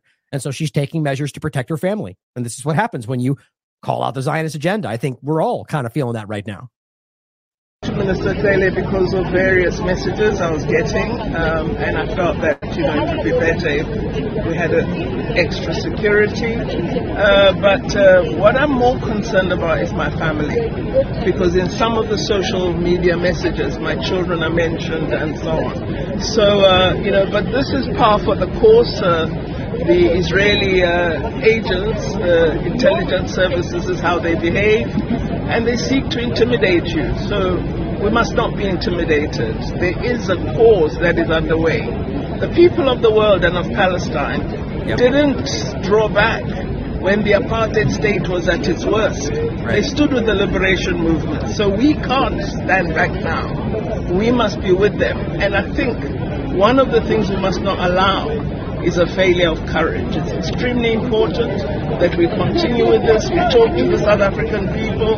They understand why it is we have taken up this moral cause. Man, it's hard in general. I mean, the point is any human being is going to have their faults. They're going to have things we should be skeptical, question everything always, but that never means dismiss everything. My point in saying that is watching somebody like her speak, it gives me the feeling like this is a real, genuine person who is actually fighting for something good. That does exist, guys. And the point is that this is crazy that somebody like this who is going out of their way what's the benefit to her? Of course, they want to say she just secretly hates Jews, and that's the best they got. The point is that she's fighting for a people's self-determination because of their history of South Africa and because of her own personal trials and tribulations, and she's fighting for an oppressed people. And it's just refreshing to see somebody stand up for nothing, to fight for people who need it. And then she gets attacked. They call her racist. They call her a secret anti-Semitic, blah, blah, blah, blah. And sadly, a lot of prominent people with authority and influence latch onto it and attack her the same because they're blinded by their own politics.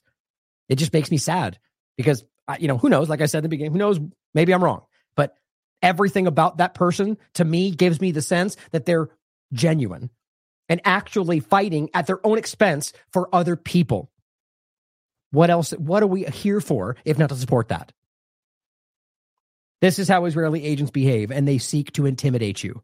So we must not be intimidated. Hear, hear. Now, Lieutenant Colonel Peter Lerner, I'm not familiar with. Oh, he's an IDF spokesman because of Hamas, October 7th. Basically says 5 times, and then pauses for dramatic effect. 5 times. Pauses again.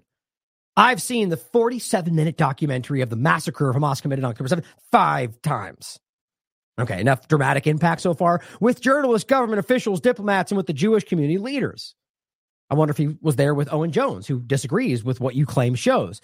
But he says, with journalists, no, today, after the last screening I saw, which I don't know why you would want or need to see a grotesque snuff film that has been lied and manufactured to present a very certain narrative around things that you can't discern without that narrative 5 times. That's pretty disgusting, if you want my honest opinion. I don't know why anybody would want to watch this one time, because quite frankly, you're looking at a bunch of gory nonsense that doesn't make any sense without their framing it. And we've now proven that they've used things that we can prove did not happen that day, including the image of a woman from 2022 that they still use to argue somebody was raped, still to this very day, which we can prove is from 2022, or any number of examples where they've been caught lying about things they claim they can see, or claiming that this video shows things that even people like Owen Jones with The Guardian came out and said, no, it did not. 5 times you want to watch this thing over and over. And ultimately does not, the point was that you can show a bloody crib and then give all the context you want. Any number of people could have framed that scene, lied about it, or done the actual killing. I'm not saying I can prove that, but what we have so far proves that they're very capable of that. They have lied about the most grotesque things you could possibly imagine, and we've proven that they did kill their own people. So what would stop them from framing the scene a little bit more after killing those people? I mean, really think about that. But he says it's extremely hard to see any humanity in Gazans. So this is the point they keep making, that they went out, they were bending over backwards in the beginning to make sure you thought that they were only going after Hamas and we're fighting to help these Gazan innocent people, right? And then like within 10 seconds, they were going out of their way to try to secondarily make sure you thought they were just as gross. So when they ultimately killed them, as they were planning to, you were like, well, we didn't tell you that, but we seeded enough narratives to make you think that they were all just as bad, just beneath them. Maybe not Hamas, but terrorists though, bad guys. Because they support them, they fund them, they voted for them, they're hiding with them, they won't leave, on and on. Oh, I found this book in their rooms, and they've got pictures, and all of that stemming through the funnel of what the IDF claims they saw. Oh, here's some chemical weapons instructions, right? Here's a book on how to kill people. Here's written instructions on how to rape people. 1, 2, 3. Nobody believes this stuff other than people towing these lines. And most of that's been proven to have been blatant lies. His point, though, is it's hard to see anybody over there as human. Why? Because they celebrated when a group that was fighting for their resistance, at least in some capacity, resisted. To argue that the people in the middle of Gaza somehow knew what was going on in the middle of Israel while this was happening is just fundamentally flawed. You don't know what's going on. In fact, it's a deliberate lie to make it about them cheering for rape, even though rape didn't happen, right? Based on what we can prove. See how broken this whole thing becomes? And now every Gazan anywhere, how about this? How about if they cheered anyway? Now you just argue that they should all die because they cheer. Like, what about Americans cheering for the invasion of Iraq? Is that not the same thing? What about Israelis cheering for the bombing of Gaza? Like, you guys are gross hypocrites. I mean, not in the sense of like grossly a hypocrite. But rationalizing justifying the murder of innocent people. Great thing for a member of the military to do, right? Well, here's the point. He's claiming all this proved everything. All the videos are so showing you what they're doing. Owen Jones, don't forget, went there, watched it, and said, no proof of beheaded babies, no proof of Hamas killing children, no proof of rape, all of which we've secondarily proven by now, no proof of beheading humans alive in general, and even showing within their propaganda video that Hamas members were asking civilians whether they were soldiers or not. How does any of that line up with their narrative? Now, you can watch it. It's only 20 minutes, 25. Owen Jones from The Guardian breaking this down very clearly. And he said he called a journalist from the UK, called him from the US, and asked them, did you see this stuff? I didn't see any of that. They agreed. It wasn't there. So that means you've got people like this who 5 times have lied, and 5 times have pretended to see things that weren't there, and 5 times have towed the atrocity propaganda for the government. Well, here is one more video about these lies, showing you the investigation, the breakdown from this group. As it says, in the past 2 months, media reporters have spread about lies about Al-Qassam Brigade's fighters committing rape October 7th. In this video, you'll see the reports published and the gaps in them, concluding the false rape claims. استخدمت حماس العنف الجنسي في 7 أكتوبر. حماس اغتصبت وشوهت. It's going to have the subtitles. So for the podcast, I might point out some things, but I don't want to read the whole thing. So just for the podcast, if you want to check out the video itself, there's subtitles beneath it.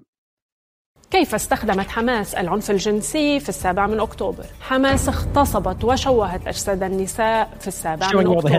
وراح بدراسات. كيف استخدمت حماس سلاح العنف الجنسي في 7 أكتوبر؟ هيدي 3 عناوين من 3 of dozens of different اللي نشرت بالإعلام الغربي بآخر شهرين. شو القاسم المشترك بيناتها؟ إنه كل التقارير لم None of the articles relied on any actual evidence that rape had been committed at all. كل التقارير المنشورة. Now, to be clear, as I've said every time, that does not then mean it didn't. But aren't we all supposed to be foundationally caring about whether it was evidence behind these claims? Like, at what point did we, it's amazing that anybody would argue we're supposed to accept that claim without evidence because narrative. It's just juvenile. استندت إما إلى تحقيقات الشرطة الإسرائيلية أو إلى شهادات من عناصر بجيش الاحتلال الإسرائيلي. صحيح، الجيش نفسه اللي عم يرتكب إبادة جماعية حاليا بقطاع غزة، أو على شهادات لأشخاص سمعوا من أشخاص آخرين عن حصول هذه الجرائم. لا وجود لأي تقرير للطب الشرعي. No forensic report we've shown you. No testimony from survivors. Nothing. ولا وجود لأي تحقيق محايد. No neutral and transparent reports.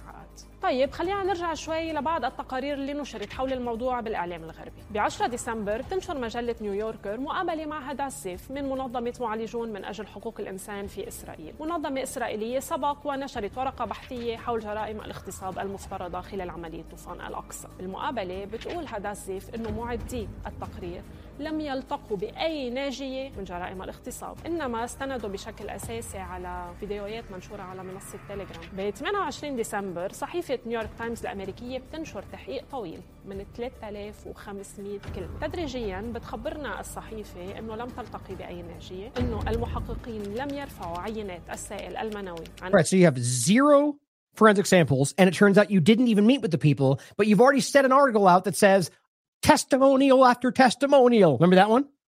And they hadn't even spoken with anybody yet. I just don't know how you as a writer or editor think that either you've accepted that you don't actually do journalism, or you somehow have contorted your reality into thinking that you're supposed to accept their statement as absolute fact and wait for the evidence after you publish. This is why people are gravitating towards independent media. No autopsies, nothing. الصحيفة تستند بشكل أساسي إلى قصة جال عبدوش. جال عبدوش امرأة إسرائيلية قتلت ب7 أكتوبر ويفترض أنها تعرضت للاغتصاب، ولكن المفاجأة كانت بعد أيام من نشر التحقيق. تطلع عائلة جال عبدوش على الإعلام الإسرائيلي وبتقول حرفيا أنه ما عندها علم أنه بنتها تعرضت للاغتصاب. ب 18 So the point there for the podcast was important is that one prominent case, they claim she was raped, and the family came out and disputed the entire allegation. And the point was that that came out through Israeli media. And a lot of these groups, even on Haaretz, they'll come out in Hebrew, and you search for it, you don't find it. And so the point here is that in the Western sphere, which is what most of this is aimed at, you get the narrative, and then the response you don't see. Even though it's predominantly running through all the corporate channels in Israel, and they all now realize that they were lied to, but then the West continues believing these things happened. Because that's really the main objective here, is Netanyahu's aiming all this at you, because most of these people hate him anyway. It's always been aimed at you. صحيفة The Guardian البريطانية بتنشر بدورة تقرير عن الموضوع نفسه. بالتقرير بتقول إنه كل الضحايا دفنوا على عجل ولم يحصل أي تشريح للجثث. مهم كتير نعرف إنه العنف الجنسي يستخدم بالحروب كسلاح منذ آلاف السنين. مهم نعرف إنه النساء هن أكثر من يدفعن الثمن خلال النزاعات المسلحة. ولكن ليش في صعوبة بتصديق الاتهامات الإسرائيلية؟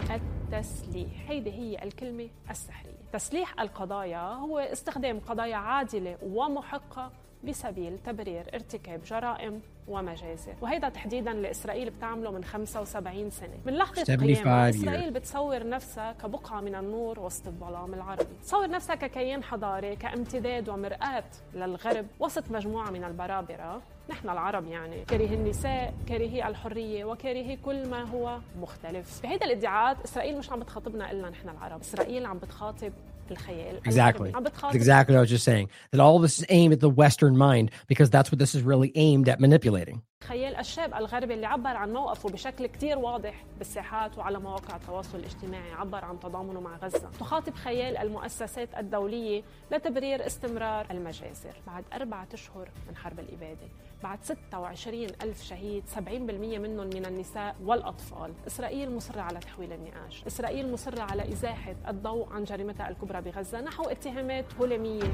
بتصور نفسها فيها كضحية بوجه وحوش عرب قاتلي أطفال ومغتصبي نساء. ولكن نحن بنعرف كتير منيح إنه هيدا تكتيك استعماري، تحديدا استخدام اتهامات الاغتصاب بلا أي دليل، تكتيك استخدمته كل القوى الاستعمارية. What you're saying for the podcast is this is what colonial powers do. And we've seen this before. Let's not forget the United States is also a colonial power, right? That's how this country started. The point is, were people being raped in Libya? No, that was a fabricated story. Were people being raped from Russia using Viagra? No, that was also a fake story. And that was even admitted by the Ukrainian who put that story out there. And yet it still gets flipped around. And so from story to story to story, we get the same recycled narratives, and yet we can't. And the problem is that the average person is like, didn't they lie about this last time? But then a lot of them get swayed by the talking heads of the two-party paradigm, right? The Tuckers of the world out there come out and sell you on one thing, and it goes forward again.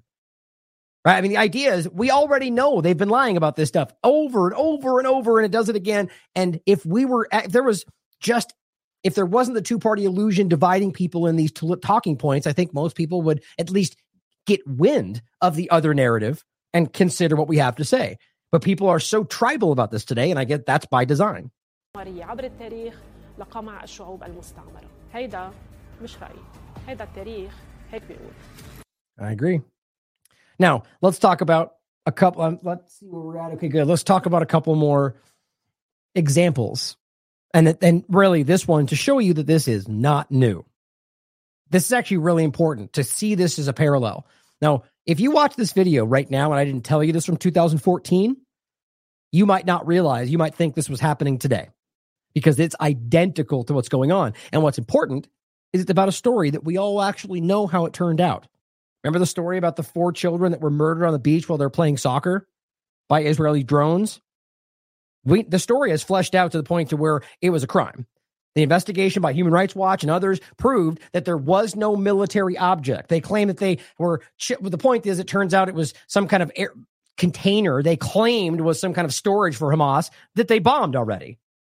The children were on the beach playing, ran in or around that area, and then because of that, forward, they chased them down with drones and killed them.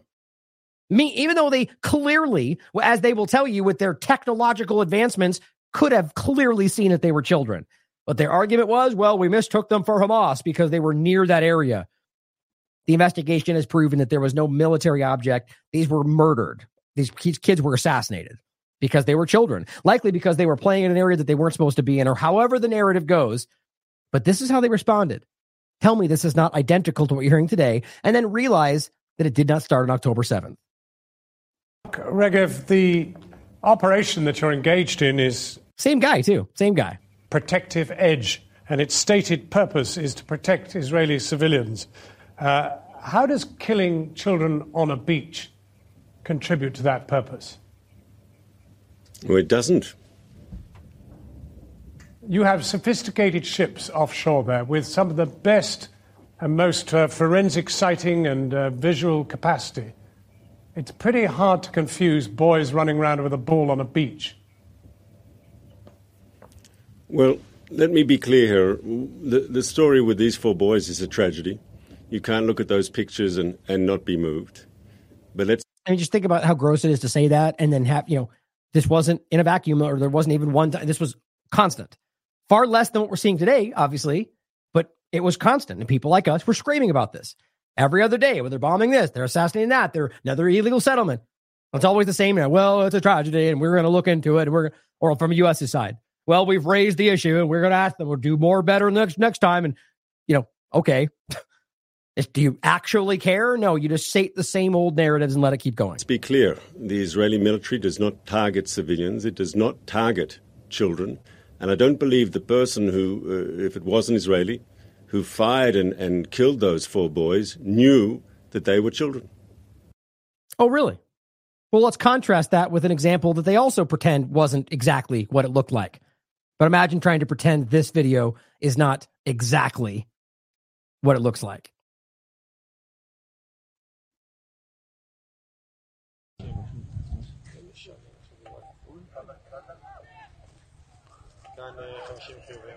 I point this out every time, how they say we couldn't verify this, even though it's one of the most verifiable videos that we've ever seen. Very clearly, Israelis aiming at a child on the other side of the fence. Like, are we going to pretend like a Palestinian will be able to get on the side of the fence? Anyway, you've seen this before. There's a small child there, it says. So they're trying to shoot him this whole time. How does he bend over every time? Not the pink, the blue. וואי, זה סרטון! יש! בן של זונה. Kind of a horror, they call him. איזה סרטון, הנה, תרוצו לפנות אותו. בטח שצילמתי את זה. Popping off random shots as they run up to try to save the dead child they just killed. These are the snipers, the same ones we're seeing shoot kids. They're trying to get water. The same snipers we're seeing. They've been doing this long before October 7th.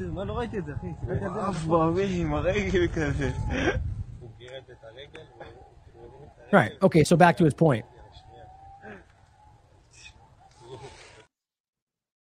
Do you not kill children? Do you not target civilians? Let's not forget, we've got generals on the record who have said that they were ordered to kill children. It's just, the point is that people just they've ignored this stuff for so long. Today, it's changing. But we have to retroactively look back at all the examples we already have, apply that to the situation. We don't need to wait for another, however many more murders to make sense of what's happened. They've had a whole 75 years of doing this. It makes me sick. And again, here's the investigation. Airstrike deaths raise concerns on ground. Well, this is a combination, but just so there's 2 that we had. This one, just to make it quick. After Israeli missiles killed boys on a beach and repeatedly struck a well-marked hospital, not new either, one can only be gravely concerned for the safety of civilians caught up in the ground offensive. The attacks Human Rights Watch investigated include a missile attack that killed 4 boys on a Gaza City pier and wounded 3 others, multiple strikes over several days on a hospital for paralyzed and elderly patients, an attack on a media worker's car, and 4 previously documented strikes. In many, if not all, of these cases, Human Rights Watch found no evidence of a military target. Oh, where's the investigation? Where's the war crimes tribunal? Oh, guess we didn't do that. Israeli forces' failure to direct attacks at a military target violates the laws of war. Not maybe, not could, does. Nobody cares. Israeli forces may also have knowingly or recklessly attacked people who were clearly civilians, such as young boys, civilian infrastructure, including a hospital. Laws of war violations that are indicative of war crimes. Okay, so here's what he had to say again. It's pretty hard to confuse. Well, let me be clear here. The story with these 4 boys is a tragedy. You can't look at those pictures and not be moved. But let's be clear, the Israeli military does not target civilians. It does not target children. Now, obviously, you're going to say that. I mean, especially if you do target civilians and do target children, right? But here's another one, just in case. And this is just a couple. It's endless, the amount of human rights groups that have called this out. This is October 20th, 2023, the one I've shown you before. Damning evidence of war crimes as they wipe out entire families. All of this has been present from the very beginning. So everybody knows, everybody doesn't care. That's the true reality of this. The Bidens, the Macron, they don't care. This is present. They know what's happening. They don't care. Just between the 7th and 12th of October, 2023. They had 5 cases where they could prove, and they did prove, that they did not take precautions to spare civilians, or they carried out indiscriminate attacks that also killed civilians, or they deliberately targeted civilian objects. Just in those few days. That should have ended. That should have been over. Nope. The groups that used to say things about this, the U.S. government, not when you're calling out Israel. Of course not. Here's another one from the next month. Horrifying cases of torture and degrading treatment of Palestinian detainees, both in the occupied territories of West Bank and Gaza, as well as the larger occupied area that is called Israel. That's the reality. I could give you 14 more examples coming from all the groups that they would otherwise tell you you have to abide by, but not when it calls out Israel. Here's Dan Cohen. We've shown you this one already from December 21st, 2023. A UN Human Rights Office reports that Israeli forces summarily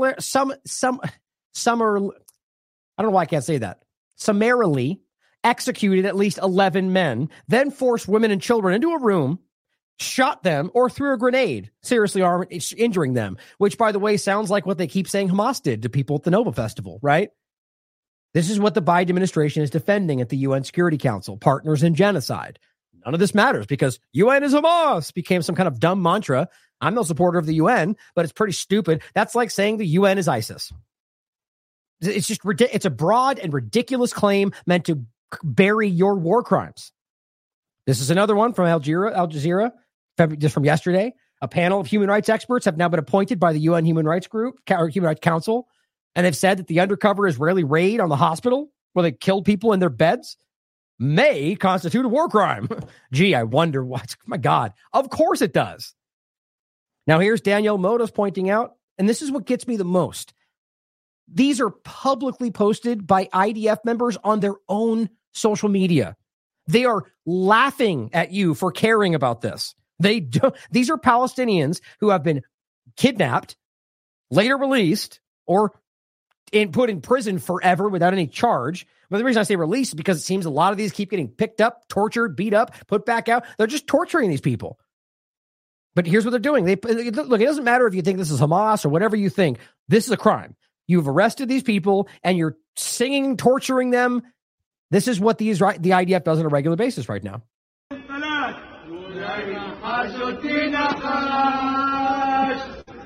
This is what dehumanizing looks like.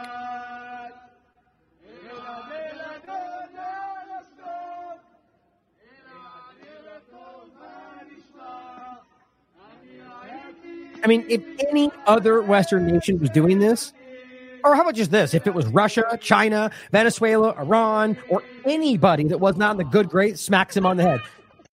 Anybody. That would be unprecedented. How dare you? How dehumanizing? How grotesque? How dare you treat them like they're not human? Nobody cares.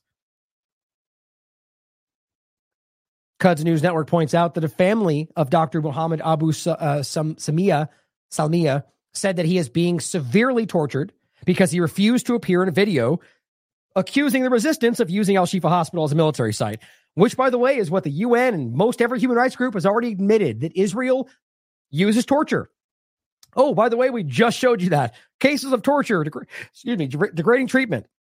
The point is that they do this as a matter of policy. And they're trying to get, and this is why we already showed you the videos of those people they arrested, they claimed were Hamas, where they admitted that there were rapes, that there were people they beheaded, which, by the way, have turned out to be proven to be false based on basic statistics of how many children they were and things like that. So if we already know that they forced those people to lie in videos that they told you were admissions of guilt, every other admission of guilt through torture should not be, but that's always the case. We all used to pretend and know that torture does not produce results, or at very least, it could produce bad ones. But they're known for doing this. Not because they want an outcome, because they want to force the person they have to say whatever they want them to say. And then they claim that's the reality, which is what they keep using to murder people right now. Another doctor who was kidnapped with him stated that the latter was forced to walk on all fours, eat from a bowl on the floor like an animal, and even they put a leash on him. It says he added that Israeli soldiers broke both of his arms. Yeah, democracy though, right guys? Only democracy in the Middle East. Here is an Israeli Jew who was arrested because he dared to speak up about Palestinians not being killed. This is a teacher. Now, tell me again about how this is only about fighting the bad guy Hamas, or also literally anybody who doesn't believe in Zionism.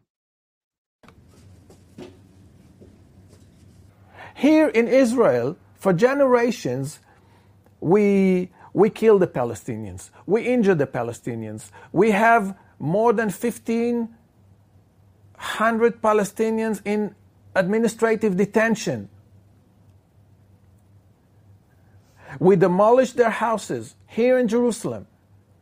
We cut down their olive trees. We confiscate their property, their waters. And most Israelis expect them to accept it. And when they don't accept it, they react in violent way. They blame them, the Palestinians. For most Israelis, I mean, we hold millions of Palestinians under occupation for generations. They are deprived their basic rights. And for most Israelis, it can go on forever. Look, don't get me wrong, I'm not justifying the violence. But this is I think the realistic conclusion. How can we expect the Palestinians to live under occupation forever? Every Israeli citizen knows clearly that if you dare to show the slightest sentiment towards the people of Gaza, if you criticize killing of innocent civilians, including women and children in Gaza, you will be politically persecuted. You will go through public shaming. You will lose your job. And in my case, be put in jail. I wanted as many Israelis to know what is done on their behalf. Most Israelis don't know. So how dare you have a different opinion, right? So this is the reality. And this is not just because post-October 7th. You're not allowed to challenge these things. Ask the people, the Orthodox Jews I was telling you about. They get beat up, and I've been showing you videos of that for years. Why? Because they protest Zionism in a peaceful way. Because the mainstream media doesn't show what really goes on in Gaza, what we are doing in Gaza. They wished me to die. They wished my children to die. They threatened to rape my daughter. That was the kind of reactions that were against. Think about that. This is coming from other Israeli Jews because he dares to point out that the Zionist actions are unjustified. I mean, this is like Ben calling the Jewish Voice for Peace trash. A little less serious, but you see the point? You can't keep pointing out that you're the defender of all Jews and then go, oh, except that one and those and that group there because they don't agree with what I think and look differently than I do. That makes you the problem. You're the disgusting person. You're the racist. I know, shocking revelation, right? That's quite obvious. That's what's happening today. I was called for a hearing on October 18th, and the next day I was fired. The police asked me to come over for an interrogation. The minute I walked into the police station, they cuffed my hands and legs. See? And confiscated my phone. He hadn't even charged the crime yet. And guys, and this is a citizen of Israel that barely stepped out of line. 5 detectives escorted me to my apartment and ransacked the place upside down. They put me in solitary confinement in a cell with no windows. They took away my watch. I didn't know when it was daytime, when it was nighttime. For them, I'm Hamas supporter. They refused to enter the class, and they began a very, very violent demonstration. I was literally under siege inside the teacher's room. Dozens of students were on the windows, knocking the windows, cursing me. Right. And so we love to talk about how the schools, the UNRWA schools, are teaching terrorism. Well, let's just pretend that you're right, even though I think it's verifiably not the case, other than materials you might disagree with, talking about certain things. The bottom line is, let's just say for sake of argument that's happening. Doesn't this apply? That you're literally teaching children in every level of school that hatred for Palestinians is not just justified, if you're not doing it, you need to be attacked.